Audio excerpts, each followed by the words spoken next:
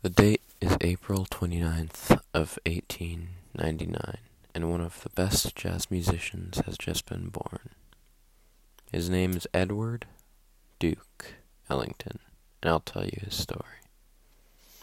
The scene is Washington, D.C. by the west end of the neighborhood, and young Ellington is practicing his piano lessons, encouraged on by his parents. The Ellingtons were a very supportive family of their son and his passions. Originally, he had thought he wanted to become a painter, but realized that he would rather pursue music. They were a racially proud family and tried to protect young Ellington from the evils of the world, like the Jim Crow laws. Soon enough, based upon his well-mannered dress style and casual manner, his friends started giving him a name that would stick to him: Duke Ellington. From there, Duke was invited to join his first band, an orchestra, in 1919, when he made his first composition. He moved all the way to Harlem, New York, and began his musical career.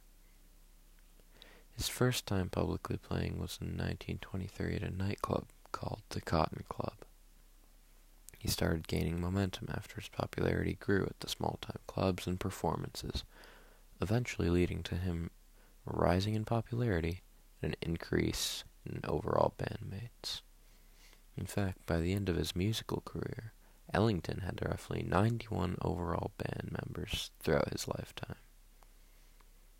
A famous quote of Ellington's is, "Gray skies are just clouds passing over."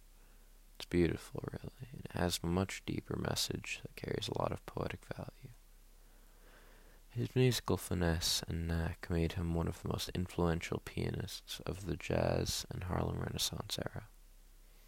Throughout the years of performance, Ellington grew to fame and was even invited to play at the White House in 1931. From there, Duke Ellington and his bandmates only went for bigger and better things, such as their first European tour in 1933, where they began touring places like Asia, West Africa, South America, and Australia.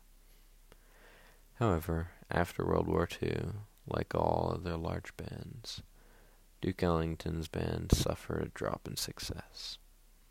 Even so, Duke Ellington and his troupe carried on and came back potentially stronger than ever. Another one of Ellington's best-known quotes is, "A problem is a chance for you to do your best," which I believe to be very inspirational, especially deep for its time. Sadly, every star loses its shine, and Duke became very sick and died of lung cancer and pneumonia. Overall, during his 50-year-long career, he played over 20,000 performances in the U.S. and Europe, and currently is buried within the Bronx.